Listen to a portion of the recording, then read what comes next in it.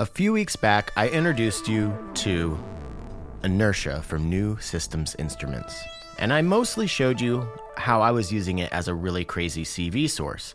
I think I also showed you how it could be used as a filter and a voice very briefly, but I didn't really mess with that aspect of it too much until recently. And I just wanted to share with you this patch that I made using the Inertia as like a filter, or it's not really fair to say filter because I'm getting it like self-oscillating while it's filtering the incoming signal from the Sync 3 from Starling. That's the voice that's coming in, and I'm just having that arpeggiate. But yeah, I want to show you the sonic character of this because as much as I loved using it as a CV source, I'm starting to see like this is a really cool, I don't even want to call it a filter, it's just like a sound shaping mangler, harmonic adding weird, I don't know. But yeah, we're gonna get into some pretty crazy territory here in a moment. But yeah, just once again, the Inertia from New Systems Instruments. It's been really fun to just keep unpacking this thing. It's a very dense and complicated module under the hood, but you don't have to understand how it works to use it, because I still don't understand how it works. It has to do with physics or something, right? But yeah, we're gonna get crazy here for a second, but I just wanted to show you this before we got into today's episode.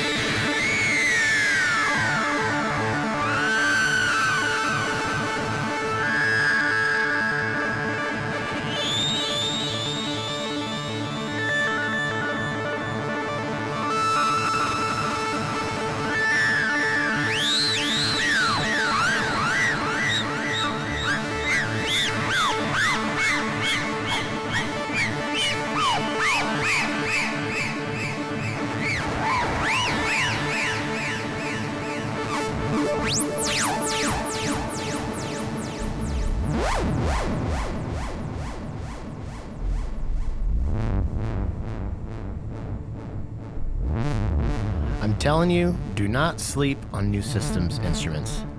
All of their modules that I've played with are extremely unique and do really fun things and have multiple functions, especially the Inertia.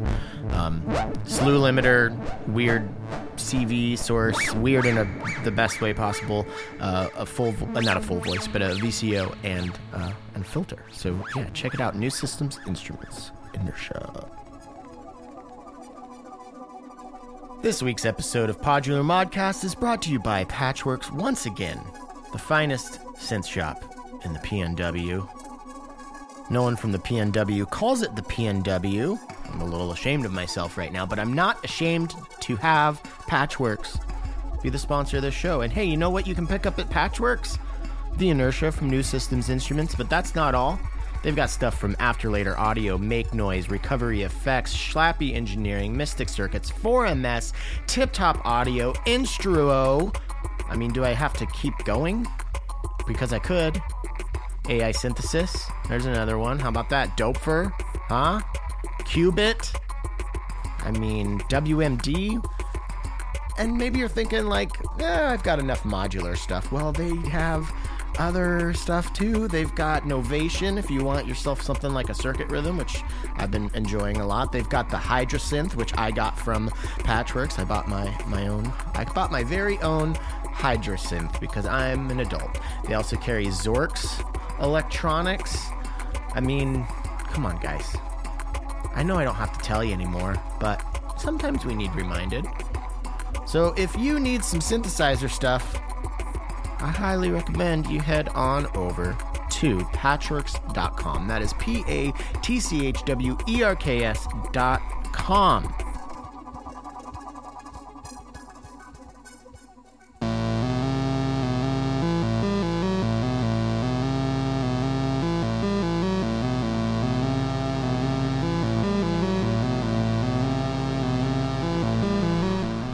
Hello and welcome back to Podular Modcast. My name is Tim, and this week we have Václav from Bastel and Peter from Casper. on the show to talk about Soft Pop 2, the new upgraded version of the Soft Pop. If you remember the Soft Pop from Bastel and Casper, a little semi-modular, just crazy noise-making synth, really, really cool features. Well, they've expanded these cool features and I think made a really special instrument. And we're going to talk all about that in a moment. But first, I have some news to share with you. So let's get into it. First up, this hasn't been announced at all to the world yet. So you're getting an exclusive right here, but we have a new module coming out from After Later Audio, and it's called Carve with a Q. No conspiracy theories involved. It's a 4-channel function generator, envelope generator, slew limiter, oscillator, filter, and bank of 4 VCAs that actually can be used as a full voice. I feel like my tone right there was like the tone of a mom explaining to a kid how fun something that clearly isn't fun is going to be. But I can promise you that the Carve is very fun. All in 20 HP. So did you get that? Envelope generator, function generator, slew limiter, filter, VCO. Yes, it tracks 1 volt per octave. 4 VCAs on it that actually all normal into each other, so you could use it as a mixer. You could use it as a 4-channel mixer with VCAs and onboard modulation if you want, because you can get each one of these envelopes or function generators self-cycling. There are 2 channels of bipolar oscillation that also have unipolar oscillation, and then channels 1 and 4 have unipolar oscillation and then have a 5-volt output on channel 1 that can be attenuverted, and then a 10-volt output on channel 4 that can be attenuverted. I'm getting ahead of myself. Like I said, this thing has not been announced yet. I believe it will be tomorrow, though, Wednesday of this week. And we're going to have a cool video that I made out on that. So, yeah, I'm really excited about this module. It's extremely useful, and it's one of those modules that would be great for a small case for a beginner, but also could definitely have a home in a larger, more professional setting. And speaking of homes, I'm learning that buying a home that was built in 1911 is an interesting decision. I don't have any regrets. I just want to say no regrets. I love this house. It's shabby. It's definitely shabby. It's a fixer-upper, for sure. I've already had to replace a toilet after I had a plumber come over. I had to dig a hole in the front yard. I told you all about that. And then we got a really fun letter in the mail the other day saying that our home insurance won't cover us if we don't have the house painted and re-roofed by November. Yeah, so that's going to be fun to try to figure out. All this is to say, I would really like to turn Podular Modcast into a video podcast as well, so everybody can see the lovely faces of our guests and my semi-lovely face as we have our chats. I think the demos will be much more fun if you can see what I'm working with and all this. And the equipment that I need is rather expensive and will be hopefully funded from the Patreon. I need to start working that angle more. So if you'd like to help keep the LEDs blinking and then upgrade the LEDs to video switchers and stuff, so we can get a cool video aspect, you can head over to patreon.com/Podular Modcast. Thank you to everybody who has signed up since last week. There's a handful of you that heard my cries and calls to action last week. I really appreciate that. But yeah, once again, patreon.com/Podular Modcast. Let's make 2022 the year that we level up here at PodMod. I hate digital panhandling, but I got to do it. Let's talk to Bastel and Casper about the Soft Pop 2. All right. Will you guys just first, right off the bat, introduce yourselves so they can put the name with the voice? My name is Václav. Is that what you wanted? Sorry, I wasn't paying attention. And you are the founder of Bastel, Yes, right? yes. Okay. My name is Václav. I'm the founder of Bastel. I'm in Prague right now. Cool. My name is Peter. I'm the founder of Casper Electronics, and I'm in Burlington, Vermont. You're in Burlington, Vermont? Mhm. Oh man, I've been to Burlington. That's like, I think Vermont is my favorite place in the East Coast. I mean, it definitely is. It's a fiercely beautiful state. It's so awesome. Yeah, and Burlington is such a cool little town. I want to go back so bad. I took the little ferry across Lake Champlain from New York into Burlington, but God, that was like 15 years ago or something. Yeah, everything is charming. It's like the ferry's charming, Burlington's charming. Totally. Yeah, it's all charming. I love that. Do you still have the thing where you're not allowed to have like billboards and road signs be over a certain size? That's so cool. That's like in my DNA. I was born in Burlington. Okay. And I've returned after 40 years. But yeah, like that no advertising, the no billboards really like got in my brain. Yeah. Oh my God. It's pretty remarkable. Everything. Just for those who don't know, it's illegal to have billboards. So you're just like in Vermont. So you're not inundated with like massive advertisements everywhere you go. It's really cool. Yeah. It's also in Moscow, by the way. Oh, I didn't know that. It's awesome. Yeah, we have some really weird ones over, like here in Washington, especially when you start getting away from the cities. Like a lot of weird religious ones that are like kind of confrontational or scary, you know. There's like ones with like burning letters, be like, is this where you want to end up? Like a picture of the devil. Maybe. It's like, call this number to talk to Jesus or something. It's really weird stuff, but I don't feel like that's what we're here to talk about today. Or is it? Yeah, we're pivoting now on PodMod. Right. I always bring it back to talking to Jesus. So I can't help it. Well, I'm just so excited to have you guys on because I'm like the Soft Pop 2 is so much fun, and I want to get into that. But I've also just wanted to talk to you guys for a while to just generally to talk about the companies and how you got started. So could we maybe just do a quick backstory behind Bastel and Casper and then move into the Soft Pop?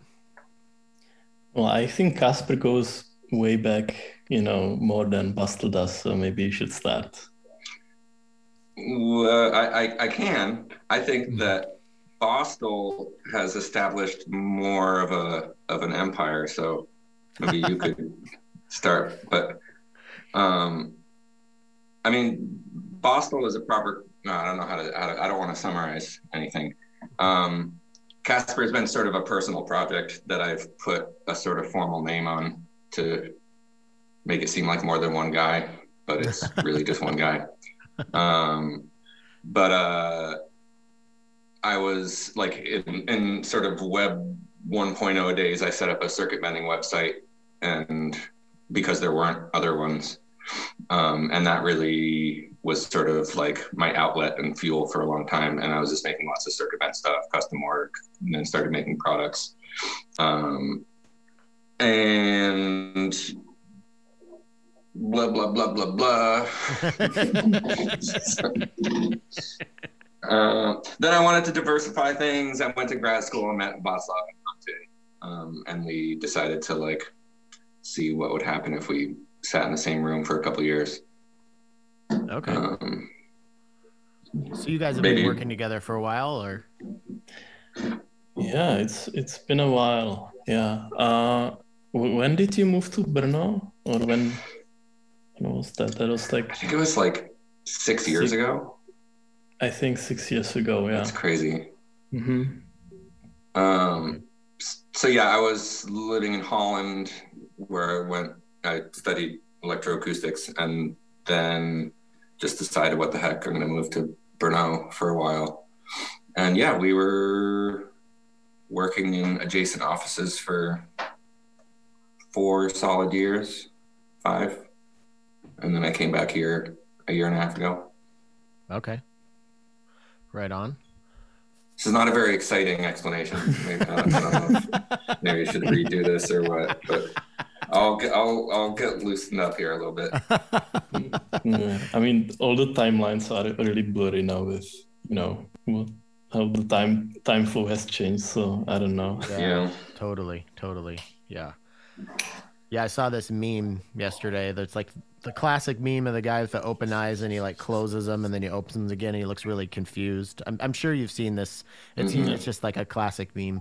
But it says like December 31st, 2019, and then his eyes are closed and it says COVID and then it says January 1st, 2022. And I was like, that's just like so perfect. It's just like what like Vats and I were just talking about this before you got on, Peter. It's just like it's been so weird the last few years, and timelines and stuff are just it's I mean, it was hard enough for me getting into my late 30s, being able to keep track of memories, that are over 5 years old, and now with this it's just like totally jumbled.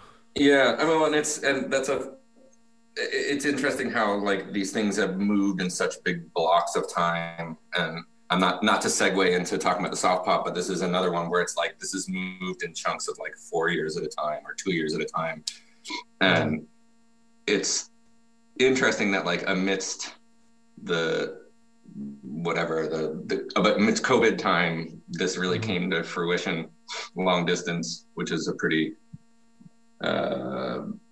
I don't know if that's poetic in some way, but there's something there. Yeah, for sure. Yeah, definitely. And before we get into that, I'd like to hear a little bit about how Bostel got started, because I was just talking again off mic that my first two out of three of my first modules were both Bostel, the knit writer and the grandpa. Yeah, that's really cool. Should we start over or just keep going? Only if you want to. I'm totally cool. This is a really laid back format, very conversational, very little editing. Good.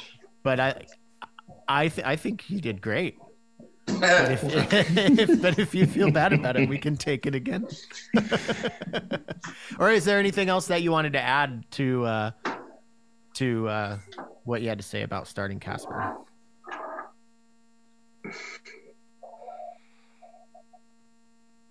No. It could just be summarized better, but whatever.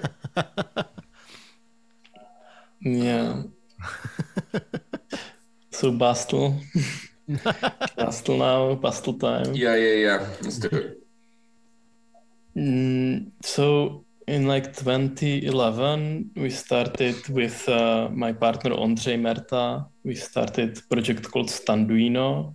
So that's like the pre-Bostel era. And we made like few like very experimental noise machines. And also through that, we met Peter maybe 2012 or 13 or something like that.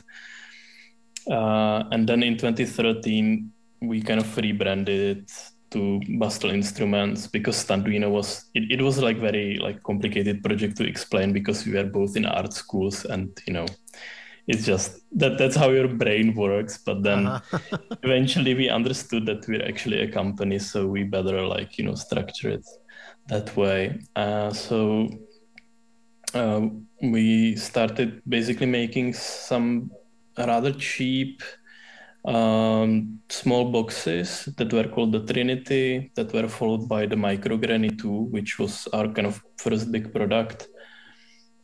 And I mean, we started as this like very DIY, cheaper end of the spectrum company, because like back then the range from like $50 to $200 or euros, there wasn't many things you could buy. Mm-hmm. So that's somehow like what got us really started. And then since we made the Micro Granny, which is a granular sampler, that is very lo-fi, and that's what the Grandpa module you got was based on. Mm-hmm. So people somehow really liked it, and they still do, although it's like super, I don't know, outdated feature-wise, but it has like very specific lo-fi sound, and people still buy it and love it. So that's cool, I guess. And then, yeah, at some point we started to make modules because that's kind of like what everybody wanted, but none of us were able to afford buying them. So that's kind of how we started with the modular range. Also, a lot of it as DIY kits. And I mean, in the DNA of Bastl is that we did a lot of DIY workshops, which is something we really share with Peter. This like DIY and sharing spirit, and we knew about each other. We were in touch, like, you know, since we've met in Netherlands in maybe 2012. I don't remember exactly. Maybe like 10 years ago.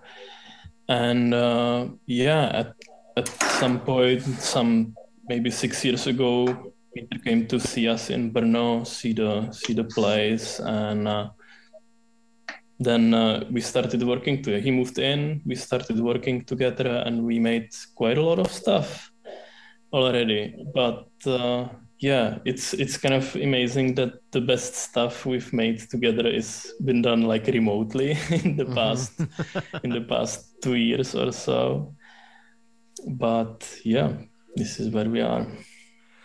That's the working remotely thing is really interesting, especially like, so I'm not an engineer, so I'm going to have some newbie questions, but I feel like working on stuff that has analog circuitry would be extra hard remotely because you can't just send a file. Are you like, you're both like breadboarding and hopefully, is that how you do it? Are you both kind of sending each other schematics or diagrams of how to do something on a breadboard and then like getting on Zoom and checking your work together? Like, do we have the same thing wired up here, or how does that work? Yeah, I mean, we sort of do a bunch of different things. So we will look at the same designs, and I think from the time that I was there, it sort of made some of these processes easier. Like, we're working on circuits that we both are really familiar with and have, you know, discussed a lot. So we're looking at the same schematics. We're, you know, leaving 1,000,001 Git comments and issues, trying to like organize our thoughts in some way. And then ultimately, you know, eventually there needs to be an actual PCB that's ordered and assembled, and then they send me one. And I tweak it and then make some changes, and then they send me another. Which sounds kind of laborious, but it's like fast and cheap to ship from the Czech Republic to the US. So okay. I get stuff in like 3 days, and it's like, that's faster than I would see stuff when I lived there a lot of the time. Yeah. So, wow. Okay. Yeah, I mean, yeah, Peter usually makes, and we make both changes to the schematics, and then we both like hack our units or modify it on the breadboard and test it. And because we both do it, it's kind of double tested, although it really requires more of a structure and, you know, keep track of all the changes. So I guess that helped us to, in a way, work in a bit of a less chaotic and impulsive way, which I don't know, it's good and bad. Yeah.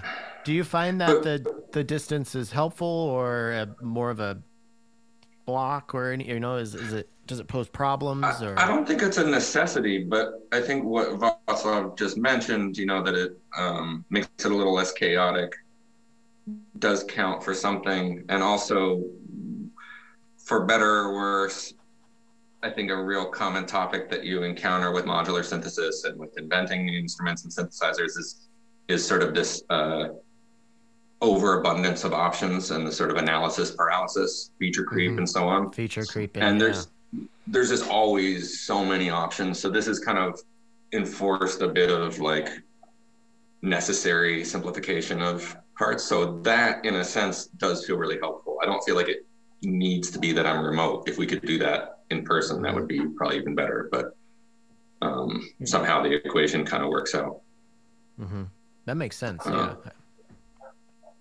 And I think also something that kind of helped a lot is that like Bastel has released like a lot of like very simple modules, like almost like Depth style, like simple, always with some tweaks. But like there was like this pool of circuits that were tested, and like we've been able to use them and also make patches on our modular systems that we might want to develop into more complex modules. And that's also how the Icaria filter got started. That's something we released last year or like December. I don't know. Something. A year in COVID time, it's 3 years ago. It's weird saying last year when it's January 4th too. Yeah. Because that could mean last week, so. Exactly. So it wasn't last year. It was like 2 years ago, but not really, you know. Recently. We released recently. It recently. It's still for sale. But I think sort of the topic of interest here for me is, you know, how to finally make a decision, like how to finally focus on one thing and then, you know, climb the mountain that like. Which is always like 5 times taller than I expected it to be. But how to climb that mountain of work to then actually finish it, like having an idea and having a module in your hand, or even better, like a module in a box that's ready to go to a store. That's, you know, that's a vast chasm or mountain, whatever metaphor we're using, between those two things. And ideas can come fast and free and easy, and it's exciting, and they inspire more ideas, and that's exciting, but somehow eventually you have to stop. And I was stuck in that rut for quite a few years, which is kind of what got me to go to grad school to begin with. Was this sort of like, what do I make? And it's not that there's no ideas, it's that there's just so many ideas. Right. Yeah, I was especially gonna ask when you're go ahead. Sorry. Well, especially when you're working in a medium that encourages more ideas and interconnection, and like that you're always developing something new.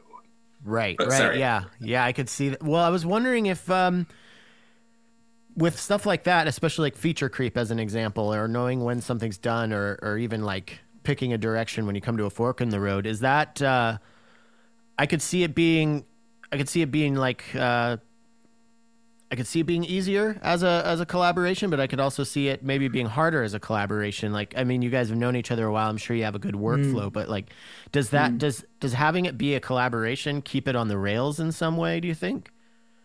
Well, Václav's a provocateur and an instigator. So whenever it's done, he always says, hey, maybe you should change this. And then he has really good reasons for it. And he gives me a really good argument. Yeah. And I'm like, shit, it's not done. Okay. But sorry, Václav, what's your take on that?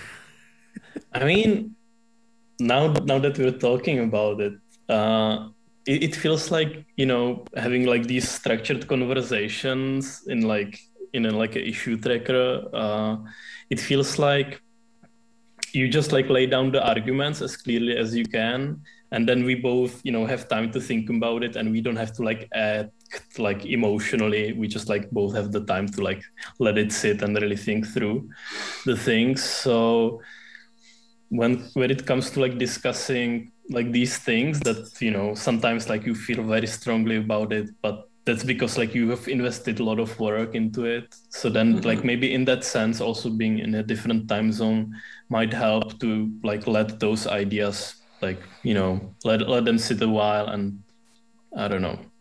That makes sense. Yeah. Yeah. I mean, and we're always kind of going between this like hyper analytical, almost like computer thinking of like features and strengths and weaknesses, and then this like very emotional creative practice where, you know, we're making these things that are expressions of our inner voices and souls, but then it also needs to, you know, function correctly. So it's an interesting relationship, and it's a deep one. Like, it's not Definitely. A casual relationship, you know? Definitely. I kind of imagine it being like being in a band. Like, I assume that you guys have worked with other people on music projects. Is the collaboration similar? You know, I've had great partnerships with writing music, and I've had ones that didn't work out so well. And it's, you know, it's all about the communication and the workflow that you guys can get into together.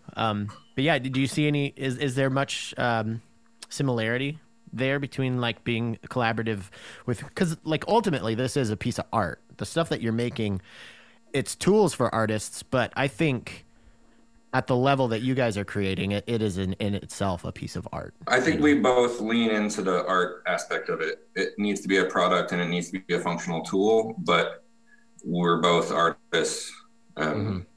I like that it's art that's grounded in accountable like functionality, like it needs to work and you can't just make abstractness, but it still is art.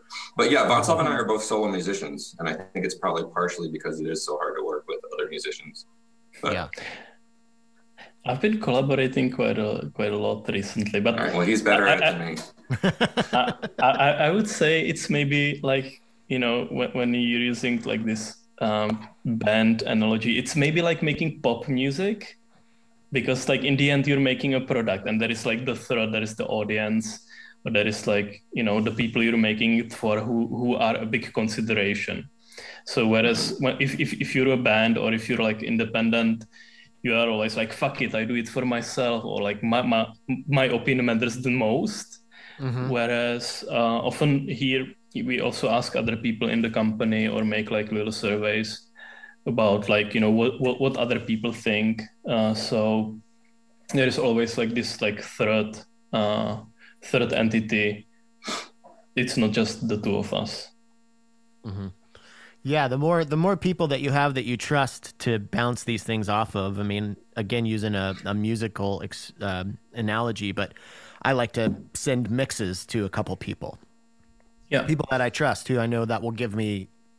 They won't just say, "Oh, it sounds good." They'll give me actual feedback on it, and it's good to have those people. We've had to really foster like useful feedback. Yeah, because you know there's productive feedback, and then there's more just, you know, fun feedback that's talking to friends. But yeah, getting really useful feedback is something that I think we've really improved. Václav's made huge steps to set up testing protocols and surveys and so on. But yeah, I mean, amidst all that, there needs to be, and I think it's similar with the music analogy, you also need to stay true to your sincere voice. So like, you don't want to pander to a market to the extent that you make something insincere, et cetera, et cetera. So there's, you know, there's a balancing act going on, but definitely. Yeah, for sure. I was going to ask like about analogy. that kind of, that aspect that you just mentioned is like staying true to yourself. And then back to what Václav was saying was like, it's more like pop music, because you can't just be a punk and be like, this is my art and I'm doing it for me.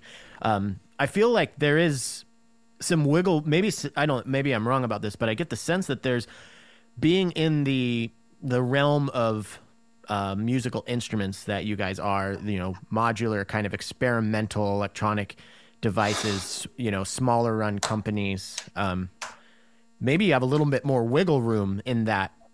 That's the sense that I get from developers, is like you can still be an artist and have something to say. You know, a designer at Fender, you know, isn't doing much self-expression, but along the way of this, of like, shout out to Fender. Yeah, I do have a jazz bass behind me. You probably can see. But like, is that something that's challenging for you guys as designers? Like thinking about it as a product, but but also as an artistic project. Like those are they're not mutually exclusive, but it takes different parts of your brains to be good at. You know, those two things. Do you see what I'm saying? So like, do you ever find yourself kind of, does it ever get hard in that aspect of thinking about it? Or do you get anxiety or anything about like that aspect of it? I actually love the way it is. Like the same, I think like you can make like very sincere pop music and, you know, be successful in selling it. And like a lot of people do this, like, you know, all the experimental pop and hyper pop and stuff like that, which is a lot of music that I listen to, and I feel like this sort of like artsy attitude to making instruments, it kind of inhabits the same kind of space, if that makes sense. Okay. The same space as what? Like, the same, the similar way how you're balancing, the artistic and the product view of like what you're making. So like you want to be sincere to the art, but you also want it to be a good product that sells. And I think, I don't know. I think like the market we're in is like amazing. Like there is like, it's like very different to like a guitar market, or because like most people that I've met that like play modular synths or synths are like very nice people, which is like not true. I can say about a lot of guitarists. I know amazing guitarists, don't get me wrong, but I think like a lot of the people that that appreciate like what we're doing, they're just like a really good audience to work with, and then we've been really I don't know, I feel like we're very thankful to live in this particular era, because it is possible. You don't need to really like make, I don't know, DX7 for the masses. Mm-hmm. Yeah, that's what I meant about that wiggle room. I think we're in a kind of a really unique sweet spot right now where you can kind of have both. Or yeah, that's the way it seems to me. Yeah, totally. I mean, these are two huge topics, and I'll try to keep it to the point, but they're topics that I think about all the time, that we've talked about a lot. And it's just, it's such an unprecedented market right now where people are willing to actually pay for innovation and for the joy of experimentation. And there's like a sincere interest in it to the extent that they, it pays us, and we're able to like it actually fuels this kind of wild innovation that's going on right now. Mm-hmm. And it's not just, some punk scene that's fueled by passion. It's also, it's a two-way passion. People are really, they're on board to see what you have to offer. So you build trust with your audience by being sincere. Definitely. Yep. And you build good products by respecting your audience, not just by like filling some generic need. And all of that is to sort of the first point about the arts practice is, I don't see them in any way mutually exclusive. In fact, I think this is what I've wanted art to be. So, I came from a visual arts background my entire life and got into electronics as a way of making interactive sculpture, basically. But what I felt was missing was there was this like, post-conceptual art, like no accountability. You can just do anything. You can do absolutely anything at all. And you can do it great. People can do absurd stuff really well, but this keeps you grounded in actually making things that work and maintaining a respect for the people that you make it for, rather than saying, hey, I just threw some crap on a wall and deal with it, or I don't care. Mm-hmm. Not to summarize the statement of art, of a lot of artists, but whatever. It's accountability. I totally get it. Yeah, I totally get it. I think I actually am projecting onto you guys, because I've been very like, I don't know, I'm very like acutely aware of how often I'm being marketed to in all the different ways that I'm being marketed to, through all, social media, billboards, all that shit. And I feel very overwhelmed by consumerism and capitalism. But on the same side of that, on the other side of that token, I'm advertising for people. I'm trying, I'm doing, and that's my way of making this, to keep this going, because it's ultimately a free thing. And I'm trying to marry the two. I want this podcast to be an artistic expression and, ultimately be art, art and honest and genuine. But there's always a part of me that's feeling a little gross about the.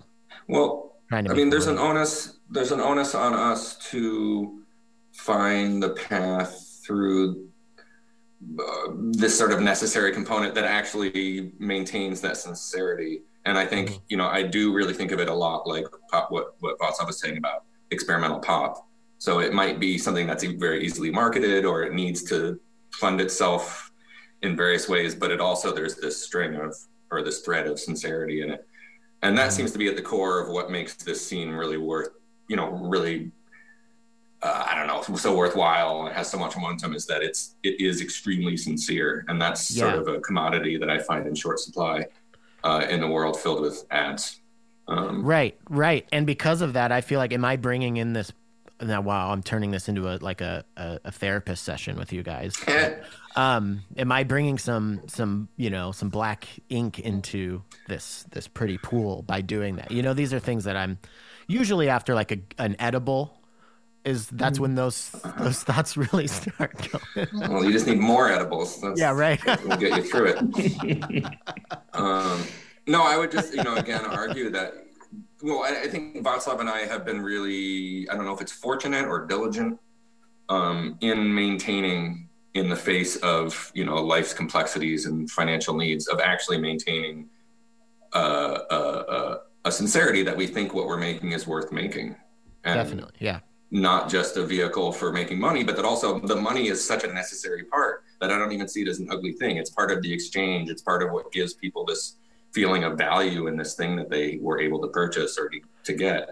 So it's, it's part of it. It's not just an ugly aside, but it should never be the single driving factor. That's what makes insincerity happen. Right. Yeah. I think you just like really nailed the head there. That's it. Mm-hmm. Like, and I don't think anybody's, making, like champagne yacht money off of any of this stuff. No. And I think that's a real testament to the I don't know, the value of the scene when you go to Superbooth and so on. You see who's making this stuff. Nobody's getting super rich. People are getting comfortable. Right. But, right. Yeah. Yeah. And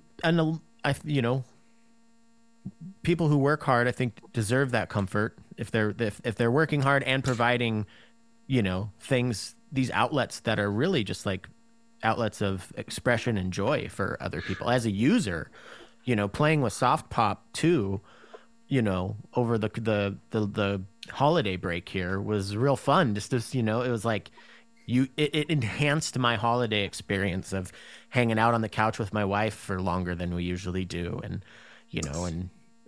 drinking bringing couples holiday cocktails together and stuff. Yeah. Well, I mean, I had my headphones on, but I want to give Václav a chance if you have anything else you want to say about this topic.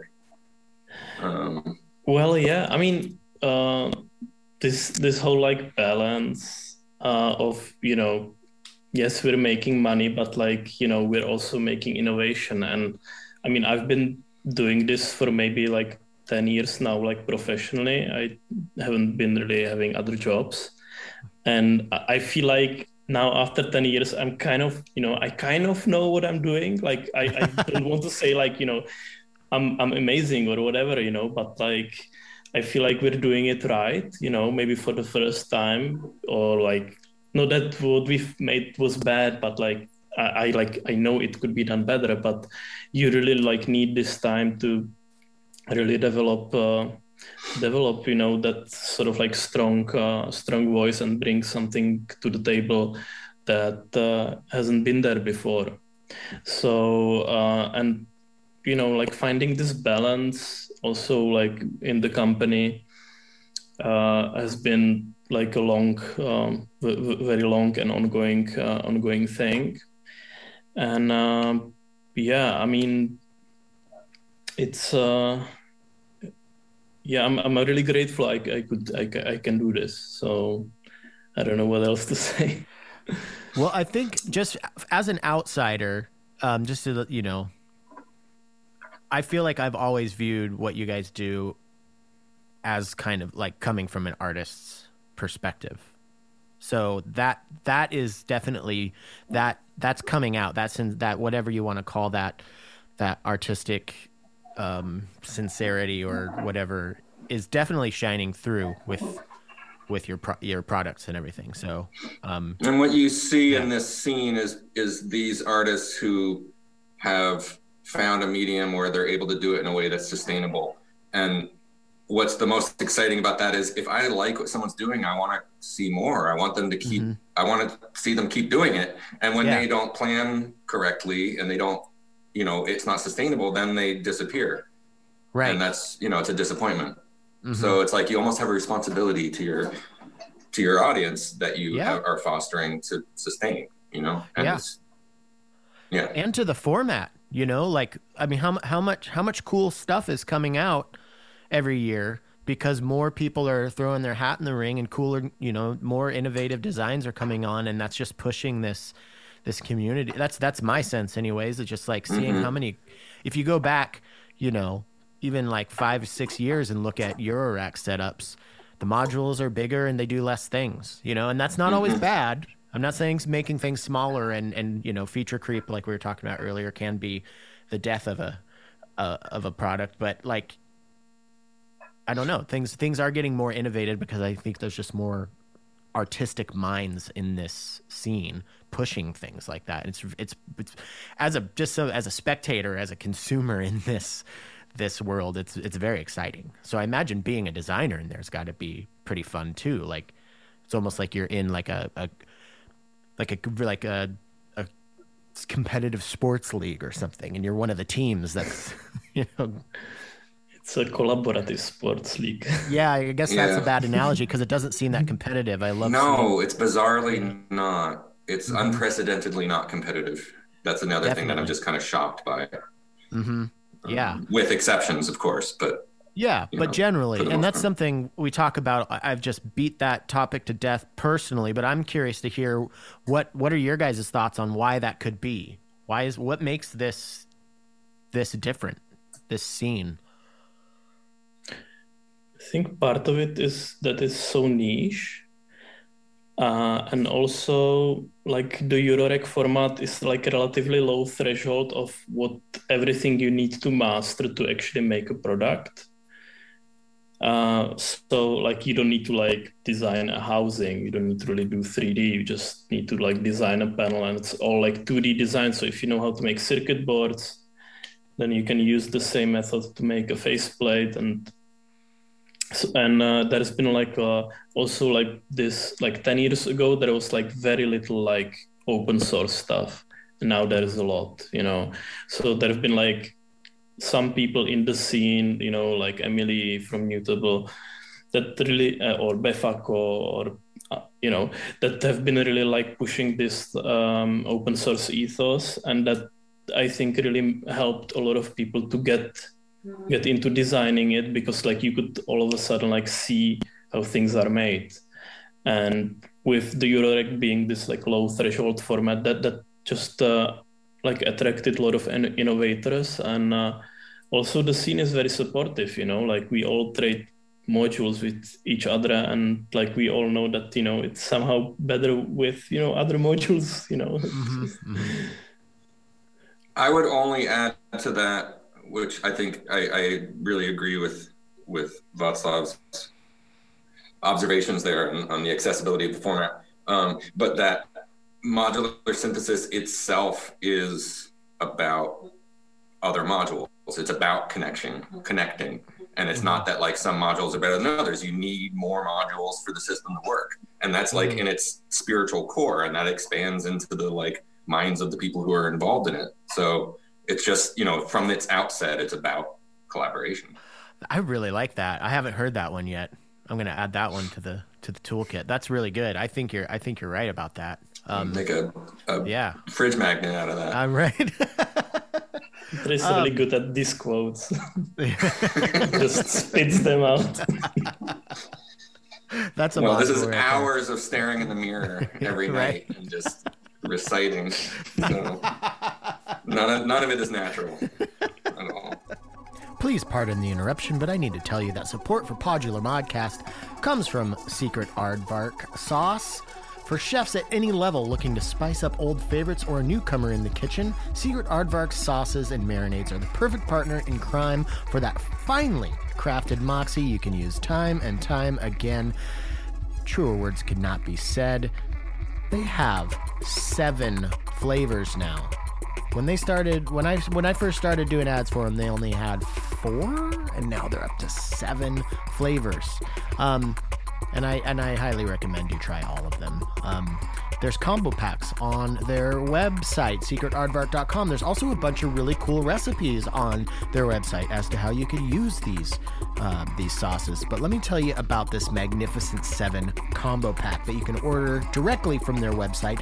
This package contains Aardvark Habanero, the classic, my favorite, the Syrah Habanero, the Reaper, the Smoky Aardvark, the Red Scorpion Fiery Hot Sauce, and it also has the Drunken Garlic Black Bean Marinade and the Drunken Jerk Jamaican Marinade. How does that sound? Well, I can tell you, it sounds good. Trust me. Head over to secretaardvark.com to learn more about these great sauces. Well, I want to start talking about soft pop now. Can we talk about the first one and then kind of lead up to 2 and like why is there a part 2? I mean, I think by just looking at the 2 I can see why, but I kind of want to hear your guys' journey through that.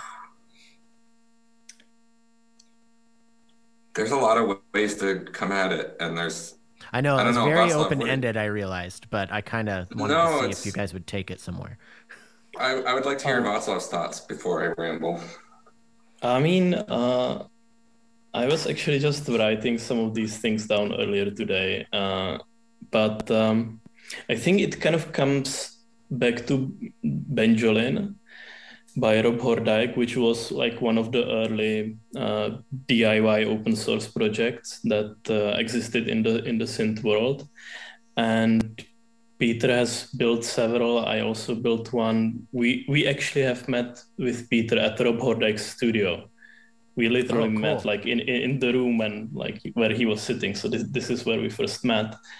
And I think we both have like high admiration for this sort of like a design philosophy.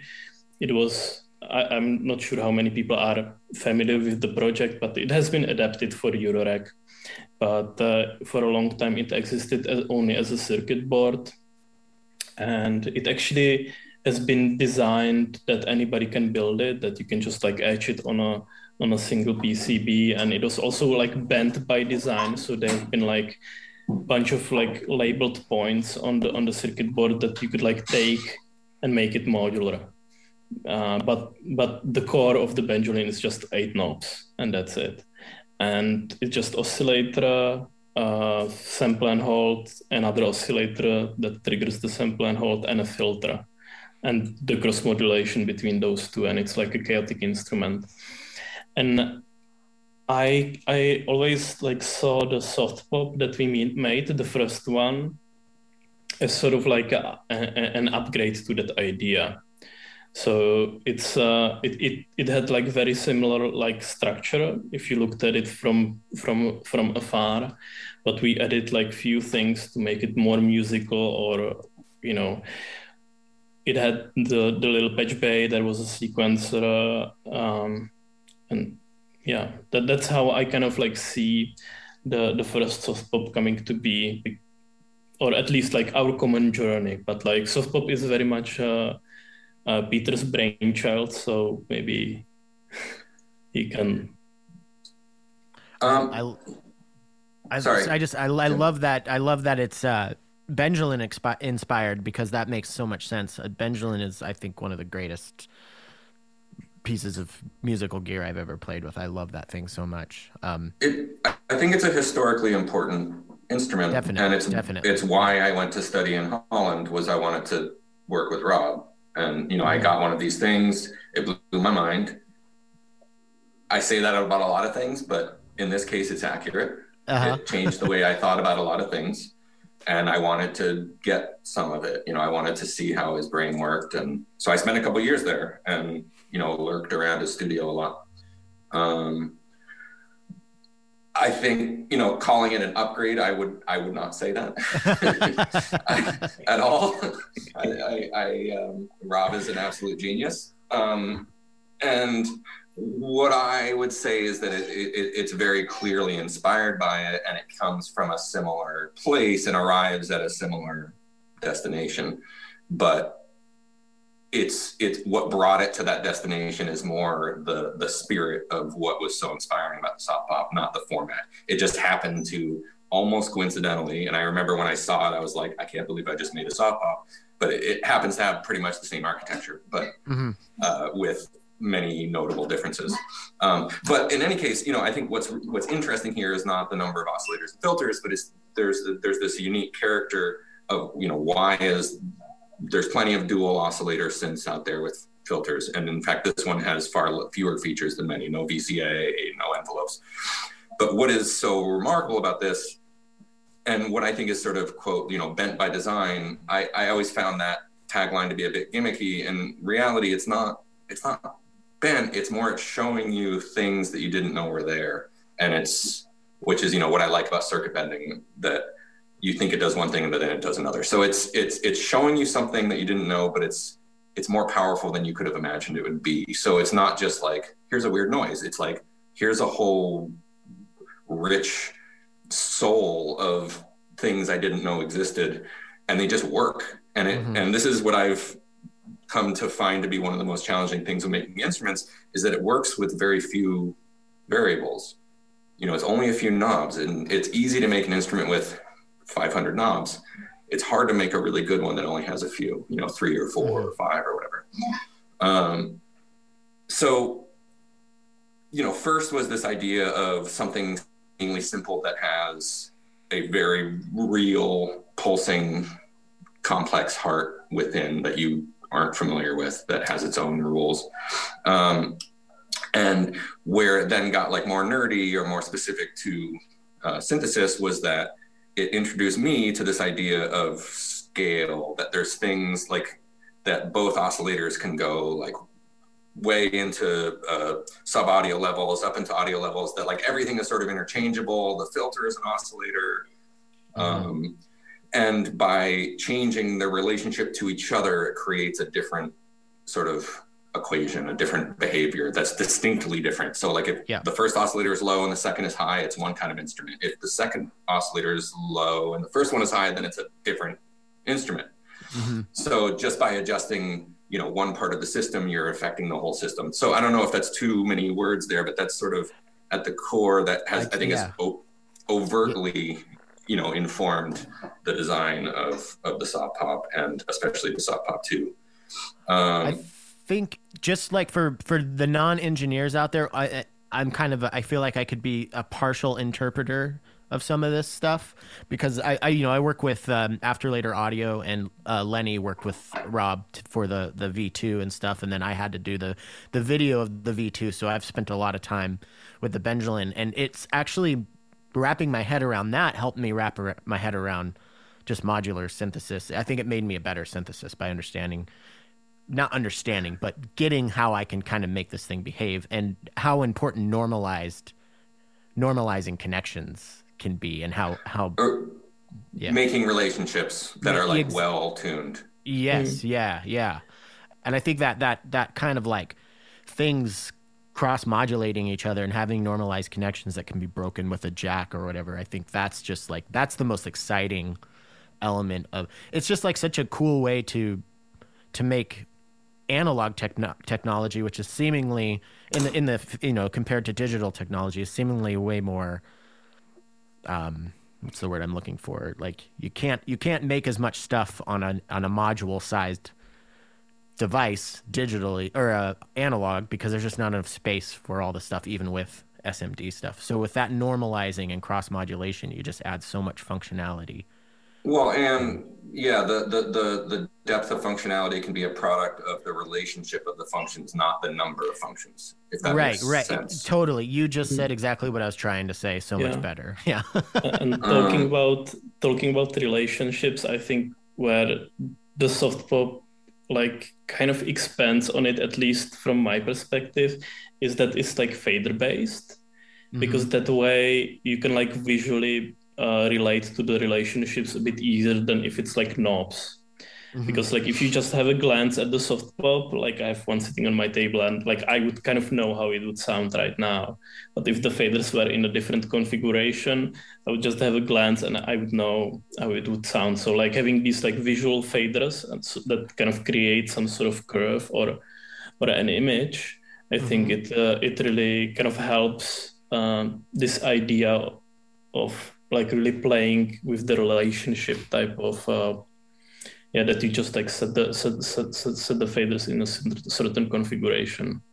Yeah, I wanted to talk about the faders. So while we're on the subject, I think that's just such a great way to invite the user in to interact with it in a playful way, you know? So like this one thing that has me very excited about this is I'm just really into the more pieces of gear that I can actually interface with my hands and make significant changes with my hands and actually guide a performance with my hands is very important. And I feel like this is a really very clever use of faders. And like when I first got it, I didn't know what the faders did or how, but now that I know how they work, I'm with you. If I had it set up and I just looked at it, I could roughly tell, yeah, this is modulating that or whatever, I think that's pretty nice. Well, I think that a big difference between the first one and the second one is in the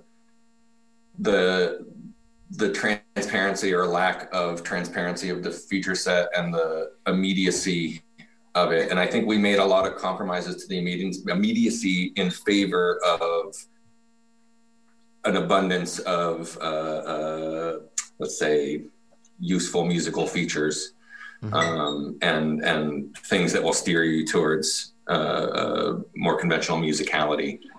But the original, the first one was made to encourage this idea that you don't need to know what you're doing to do it.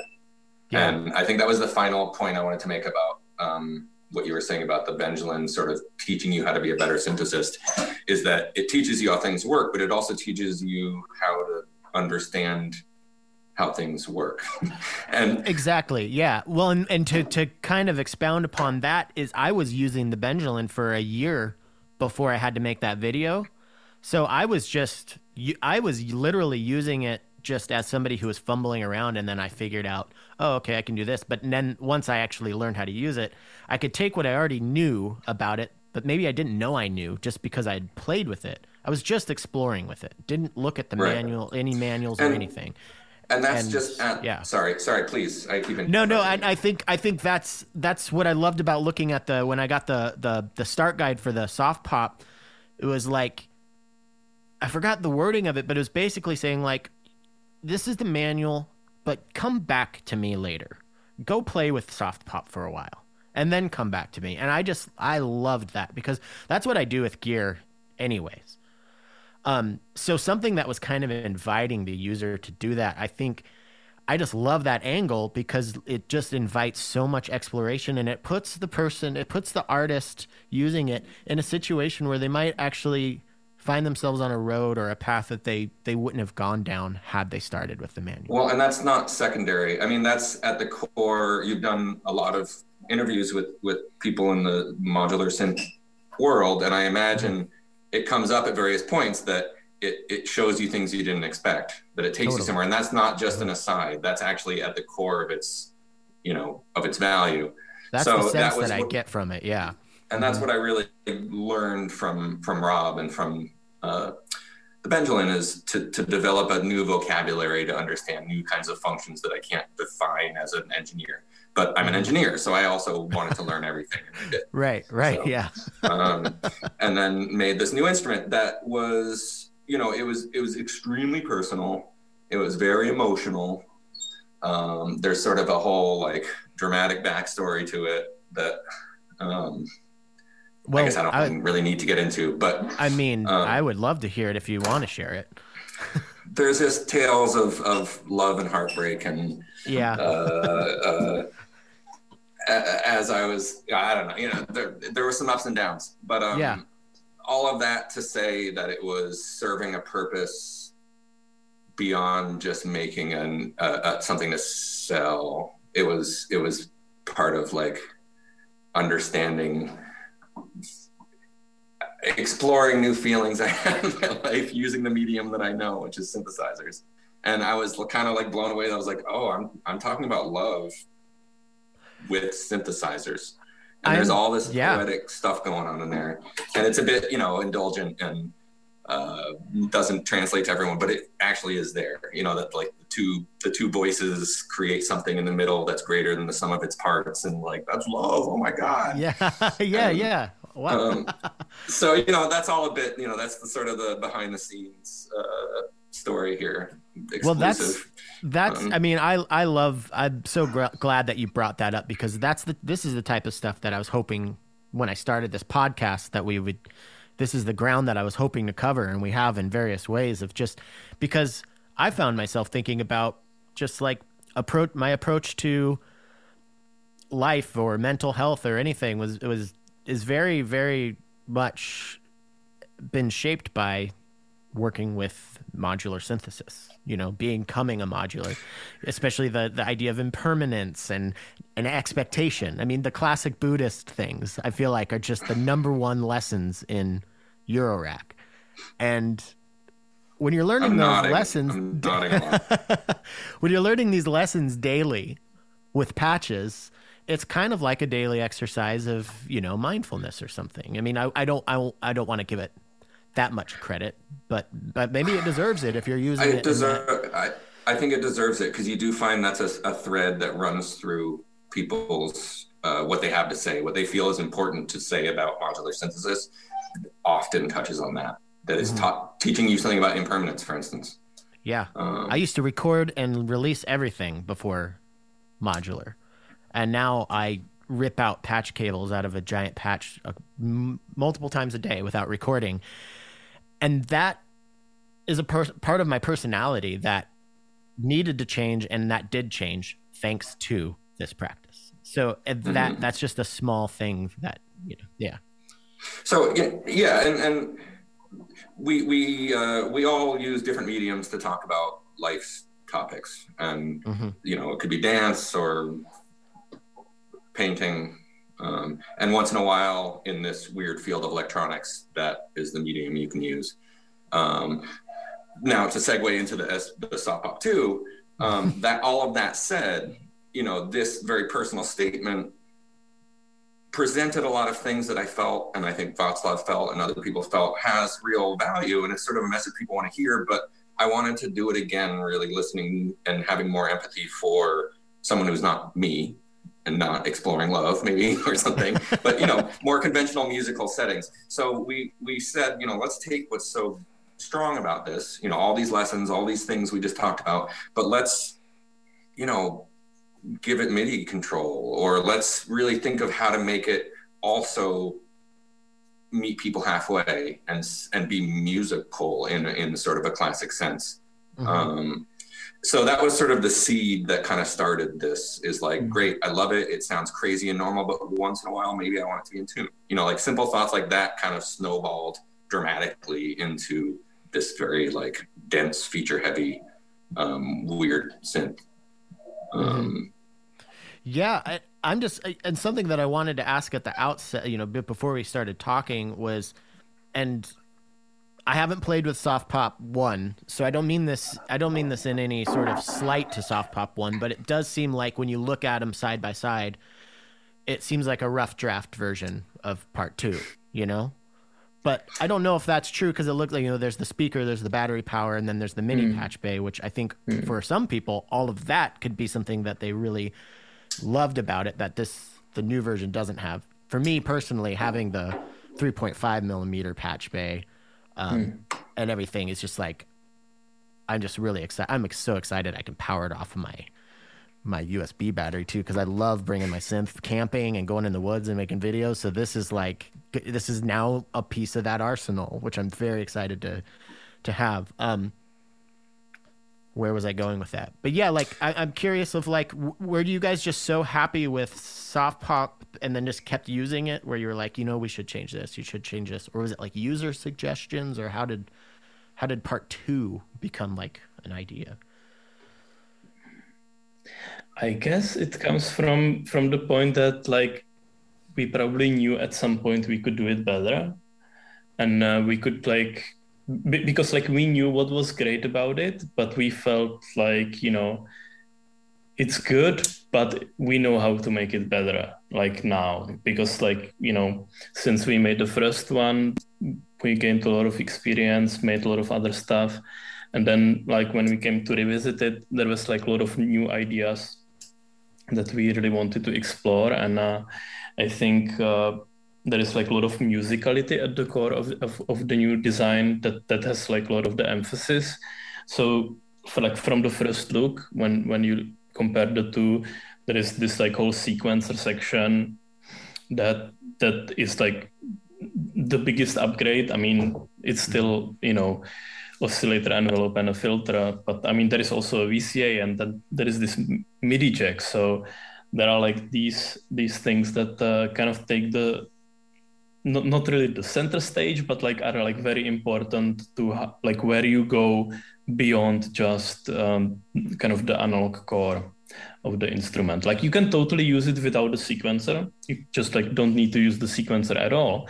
But once you start using the sequencer, it kind of gets quite deep. And I mean, I kind of love that, you can just like do a lot more rhythm variation on this. Oh my God, yeah. And with the fact that you can do the pitch modulation with an envelope while sending it a sequence so easily and turn it on and off, like that for me is really special, and a really like just a really fun idea that you can literally do with a flip of a switch on this thing, which is just really nice, or the push up a fader. And that's why I love how that's going back to that playability of it. It's just like so well thought out for the user's experience using it. Like maybe even in a live setting, I could see pulling off like a pretty cool live set with almost just this thing. It does straight like I have a couple of the 303s and emulations and stuff, and this has blown them all out of the water. I mean, I love the tonality of the 303, but this is such a performative sequencer that I only will play out live with this now. I mean, I'll use other stuff, but I won't play a show without this live. It doesn't just like, it doesn't maybe work in a live setting. It like thrives. It absolutely thrives in a live setting. That said, it also, I get with it. Yeah. It thrives on a coffee table after you've had some edibles as well. I can personally attest to that. It certainly does. We were just working on, we're working on some writing today where we're at the point of we really need to summarize stuff. So it's like you got to boil all this down to not a 2-hour interview, but like a 2-sentence, bullet pointable, quotable. Right. And something that I've really liked that's come out of this is, which it's been floating around, but it was just sort of solidified in a few words, is this idea that it has this sort of analogy to, it has the heart and brain being two parts of a whole that pull it in different directions, but also balance and support each other. So the analog core, it's not just like fat sound, I'm making little air quotes. It's also we've fully embraced the chaotic craziness of hyper complexity of analog feedback, and then the hyper control of this digital brain, and they balance each other, they support each other, but then they also pull each other in different directions. So you end up with this, digital sequencer that can be very static, but it's so far from like the sort of Berlin techno sound of the kind of, static repeating pattern. It can be very fluid and very, analog in ways, and vice versa. The analog synth just wants to pull it back into chaos. Or maybe I'm not sure which side I'm coming at it from now, but but in any case, they balance each other and pull things in new directions, which is really something I'm really pleased of, which is sort of a poetic analogy for the collaboration as well. And I'm not going to say which of us is the heart and which is the brain. Right. I think we kind of switch off on those. But this is very much a collaboration as opposed to the first one that was large. It was mostly my sort of ideals and fine tuning. And with this, Václav has full on brought all of his creative priorities and skills. And basically he did the whole sequencer section, but there was, so. But, you know, as a still like we've been bouncing ideas off each other, but like there have been like some like really cool ideas that we came up for this sequencer that I haven't seen anywhere else. So like for me, because like I'm doing a lot of songwriting recently, and I also sing. So for my music, I use chords and chord progressions quite a lot, and then you know there is this quantizer. You have 8 user editable scales, and you have this 8-step sequence. So you make 8-step sequence, and then you can chain the scales. You can chain the quantizer. So with every repetition, it could be a different chord, or like that one repeats 3 times, that one 4 times, that one 2 times, and you basically like you just step down the chord progression like really easily. So I'm not sure if there was ever like songwriter type sequencer like ever in a like electronic music. Maybe there was, but you know, it's almost like this. I don't know if you know what auto harp is, like this like weird instrument. Yeah, where you can just push the button that has the chord name on it. Yeah. It's like a string so kind of like that. So basically you can play it like an auto harp just by like changing the chords, but because you can chain them and like sequence them, that I think makes like really musical. So you can just have like this like very simple figure, like, you know, the 8 steps that like I now more of a think of as a shape rather than a sequence. And then you can just like run it into the quantizer, and that kind of makes the musical heavy lifting. Plus before the quantizer, we can transpose it up and down or add some randomness. And it's like all that's just the core features, you know, and that's still kind of scratching the surface of the sequencer. But like, I think that part that feels like very much like what makes me so happy about this, because I haven't really seen that anywhere else.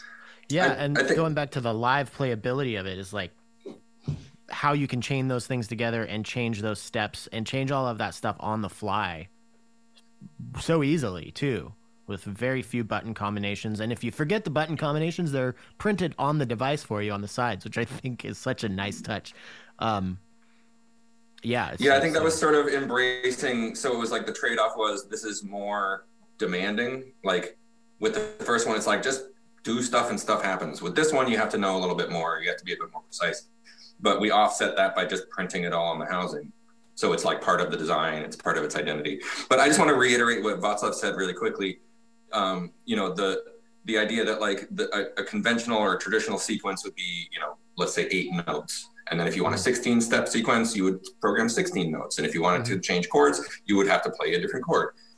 And with this, you can play the same 8-note sequence, but then you can actually you can play the same 8-step pattern of notes, but then you can sequence chains of quantized scales, or you can chain like the playback direction or something like that. So the sequence doesn't have to be changed just by adding more notes. Does that make sense? Yeah, totally.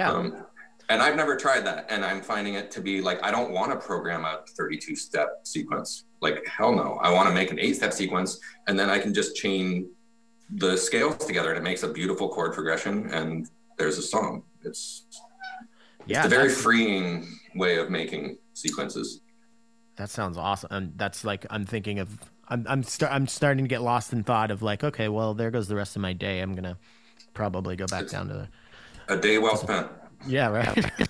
I had one question. This is like totally off topic, but I'm looking at it, and I just, so it's an analog with digital control. The voice is analog. As you move from soft to pop all the way to pixel, it sounds like it sounds very digital by the time you get to pixel. Is that just some weird wave folding, or is that kind of like all analog, baby? Still all analog. Wow. I was wondering, I was like, is this fader like slowly fading in a digital signal and like taking the analog out, or what? Like that's it's crazy, right? It sounds not analog at all in like the coolest way. Wow, that blows me away. That's Yeah, really cool. I was so happy when Peter pulled that off. It's really just like the pulse signal modulating the filter. It's just like doing it a lot, and Yeah. then just starts sounding like a 8-bit trash, Uh-huh. which I Yeah, it has totally a bit of love. a And Wrangler vibe to it too. Like it doesn't sound like I feel like the Wrangler sounds like its own thing, but so does this in the same way that it does, you know? Like it's so yeah, cool.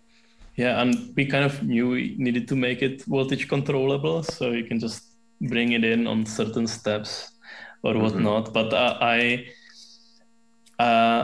I really love this sort of like niche nerdy thing that I think I can share on this podcast because You're in the right spot. uh, I mean, that there were analog synths, then there were like the digital ones, and then we started to emulate the analog synths with the digital technology, and that keeps going, and like this is like emulating the digital sound with analog technology. Yeah. Which is like such a like weird nerdy detail that just makes my brain so happy. Well, I was like, as I was playing with it, I was like, well, this is obviously analog. There's digital stuff in here, but I knew the voice was analog. But as I was just like so perplexed, I was like, but that can't be analog. Like that's so cool. That's yeah. I also like, I want to just like, while I'm patting you guys on the back for this, I just love you have really interesting like gate outputs like that. I don't feel like the edge gate output, and then or there was another one that was like, it's like kind of interesting, like it seemed The slide gate, maybe? the slide and the edge, I think, are just like really cool, like little additions. Like I love any extra gate that's somehow related to the envelopes or modulation that I have in my system is always welcome. Like it's almost looking for it a lot of the times. And the fact that this tiny thing has 2 of them on there is just, I think that's really cool. Well, it's also got the envelope gate, the slide gate, the MIDI gate. MIDI gate. MIDI gate. Oh, and the then, accent in. The accent in is really cool too. The accent in is something I'm really happy with as well. And if you turn the oscillator down, it has a square wave output, which you can use to trigger things as well. Okay. And there's actually a little bit of modulation of the envelope from the oscillator. So when you turn the oscillator really low and then the envelope loops really high, you can hear it actually modulates the pitch. There's like these, anyway, not to get too deep there, but there's these interplays between the different functions that you can discover. But yeah, adding a lot of gates was really important, again, to make this sort of, if you want to build musical structures, you can. Yeah. Yeah. And I'm like one thing that I kind of always loved, like since maybe the first modules that we made with Bastel was like mixing 2 or 3 gates in a mixer and then having this like stepped voltage output. And here is this like crossfader section, so you can like patch in 2 gates, mix them, and like have this other like stepped output to just modulate something. So I'm like, yeah, the more gates, the better. But yeah, of course you can like do external stuff, but this is one of the patches that I really like. Well, I mean, just having the crossfader was something that I also wanted to, just say was like a really nice touch. And I feel like as far as semi-modular stuff goes, this thing really I mostly use it on its own right now because I just got it and I'm just really trying to dive into it. But like this thing totally begs you to use it within your full system. And I think especially for, so many people go out in nature and like to do their nature videos and have smaller setups. Like if you have a modular setup that you want to like downsize and get as compact as possible, like bring one of these along, and you don't really need, I mean, you could just do this, but yeah, it's just such a powerhouse. I saw some of the questions that you guys posted on your Instagram, hey, if you have any questions for us on PodMod, send them over. And you guys sent them over to me. And one person's question was like, what is this thing's job in a full system? And I was thinking to myself, like, Yes, is the answer. Yeah. Best answer. Well, I think we're kind of, go ahead. Well, I think one of its least sort of celebrated superpowers or sets of superpowers is that it also, in spite of its wild craziness, it also is just really, it's a whole bunch of tools that you can Definitely. use. And if you just need a VCA, you just want an envelope follower, or a sample and hold, or a clock divider, you know, on and on and on and on. So I think it can kind of work its way into most patches and most systems, maybe not in its overtly crazy with its bombastic self, but just to solve some problems, it does a lot of that as well. Yeah, that's kind of going back to like learning how synthesis worked via using the Benjamin and everything. I think like the Benjamin, both of these things you can do wild, crazy, you know, exploratory, experimental stuff, but like just a few turns of a couple, you know, wisely chosen knobs, you can get into a very peaceful musical place with it as well, and quickly. That's one thing I really loved about this. Like I said, like the playability of it with the faders. It's like they're really, really well laid out, just where you could just turn those three modulation ones down and all the weirdness almost is gone. You know, it's really. And a note to all of the people afraid of menu diving, I think that same playability is applied, albeit with a learning curve. It's applied to the buttons, to the sequencing, to jumping, you know, to diving through all those features. There's no like multi-layered menuing. Well, there's some little things, but it's all played. You play the menus rather than navigate through them. Yeah, and having it printed on the all around the sides and on the back is just like, I was actually thinking about that. I just had a couple friends just get into modular, and I was thinking this would be a good tool for them to sit with, to actually just learn how modular synthesis worked. If they just learned how this thing worked and then went to a bigger system, I think they would hit the ground running, you know? Yeah. And like one of the things I want to really bring up is that it's like insanely good sound processor, because it does like a lot of stuff. And if you kind of like forget about, you know, the oscillator there for a minute and just like run sounds through it, you have this like sequenceable slicer with, you know, you can add all those ratchets into the sequencer. You have this really nice saturation overdrive at the input with the Zenrus, so you can like really overdrive the input. Then of course there is the filter that is goes through. Then there is the VCA that you can gate with the envelopes. And then on top of that, if you bring in the pop modulation that just kind of modulates the filter with the sequencer, if you actually take the time and kind of program like the signal that you're running through, that it tonally matches with the sequencer, that's like, I haven't seen like that, or I don't even know how you would do this otherwise. But you can also like take the triangle output and modulate the VCA via the accent input. So it's like sequenceable ring modulator. You can also MIDI control it. Yeah.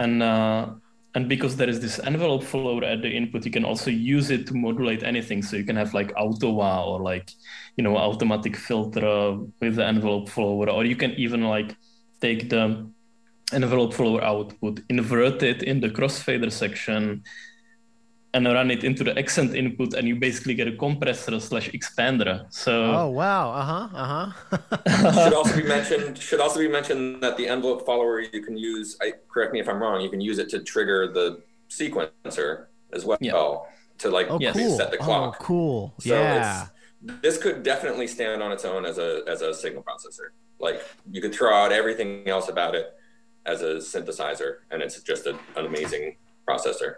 I haven't used it that way yet, but I'm really excited to. And at first I was kind of like, well, there are no effects on it, so what am I doing? But once I like wrapped my head around it, I was like, oh, this is going to be really fun to send external sounds through. You just put a drum beat through it and it's bonkers. Yeah. I bet. Sorry, go on. Yeah, also one of the videos we're gonna release soon is just like playing bass. and then like basically doing the rhythm on the sequencer, and then you can like distort the bass with the overdrive, and and filter it and distort it with the pop. So like we did a video like that with the bass, and that just like, I don't know, we had so much fun making it. It was so cool. Well, bringing it full circle to my jazz bass hanging behind me. Maybe exactly, back to Fender. Well, I don't know what time we started, but I'm pretty sure we're over an hour, and I don't want to take, I think you guys have a lot to do. You're about to release a new product, and so I don't want to take up too much more of your time, but is there anything that we haven't covered or anything that you wanted to say before we got on that you're like, I hope I get a chance to say it? I put a lot of focus on the sort of emotional or esoteric parts. I'm wondering if Václav, if there's anything like feature-wise that you really wanted to highlight, or other emotional things you wanted to highlight. I mean, the emotional thing we haven't touched on is the orb, is the light show, which is like your signature thing, Peter. And I don't know if you have something to share. Just put your phone camera right up against it, and it makes it makes patterns that are magic. You need to switch it to video mode, though. Yeah. Okay. I don't know if there's a lot to say about the orb. It's another way of like, it says a lot of things about the synth that aren't obvious. I don't know. You just have to play with it. But I love it. I love also that, not that I'll ever use it because I enjoy the more flashing lights, the better. But I like that there's just a little switch where if it's a little too intense for you, you can turn it off. That's really thoughtful. That was Václav. I was like, no switch. He was like, we can put a switch. So that's compromise right there, in effect. Oh, yeah. Yeah. Maybe the MIDI we haven't really talked about. I don't know if there is too much to talk about, but like there is this like one thing, because like there is like this really crazy sequencer and a lot of like arpeggiation that you can do with this thing that's kind of there. But once you connect a keyboard, like a MIDI keyboard to it, then it kind of like takes whatever you play legato, like as on an arpeggiated keyboard, and it just uses those notes. That's kind of how it works. So if you like, I don't know, so like a latched arpeggio. Is that what exactly? Yeah. Okay. But you have like all this like randomness and all those crazy things about the sequencer, but you can just play it with the keyboard, and I think that's cool. That sounds so cool. It's a bona fide like standalone noise maker, a standalone bass synthesizer, standalone single processor, and a standalone synth voice. When you hook a keyboard to it, it's just a straight up synth voice with crazy arpeggio. So it wears many hats or different masks or whatever. It's crazy how much that you fit into this such a small footprint that doesn't feel cramped, that totally feels usable, like. That's what 5 years of development looks like. Yeah, right. Well, that's what I was looking at it. I was like, this is like, it was like talking about like version 1 versus version 2. I was just kind of thinking, there's no way that this could have been a version 1, because it's just like, it's so streamlined and well laid out. Yeah. Well, that's good to hear. Yeah, I think people are going to really, really dig this thing. Thank you for sending me one of these things. It's been so much fun, and I can tell it's like it's part of my kit now, which I'm always happy to get something new and then be like, oh well, this is sticking around. It's not just something I'm gonna play with. I mean, like most things I keep because there's just so much good stuff, But this is like particularly fits into my setup in a way that like fills some gaps, some pretty big gaps. So yeah, I'm really excited. Cool. Well, where should we send people? What any calls to action you wanna throw out of here at the end? Václav? I don't know, go for a walk in a park. That would be mine. That's a pretty good one. I like that. And then go to Bostel.com on your phone. I always hope people like, hope people say stuff like "go for a walk in the park." When I say like, "Do you have anything?" Is there anything you want to say at the end? I'm always hoping somebody says something like that. So thank you. Well, actually, there is a dog next to me that kind of tells me like we need to go to the park right now, so it's not that far. Okay, in lieu of a patch challenge from our guests, because they were super busy releasing a new product, so they didn't have time, and I didn't want to bug them about that. I thought I would make a patch with the Soft Pop 2 and share that with you. So yeah, here is my patch that I'm calling Soft Pop. And one quick note, I had a piece of gear sitting on top of my interface and it was making this weird noise signal, but I kind of liked it, so I left it there. So there's a weird little bed of noise in this. But yeah, here we go.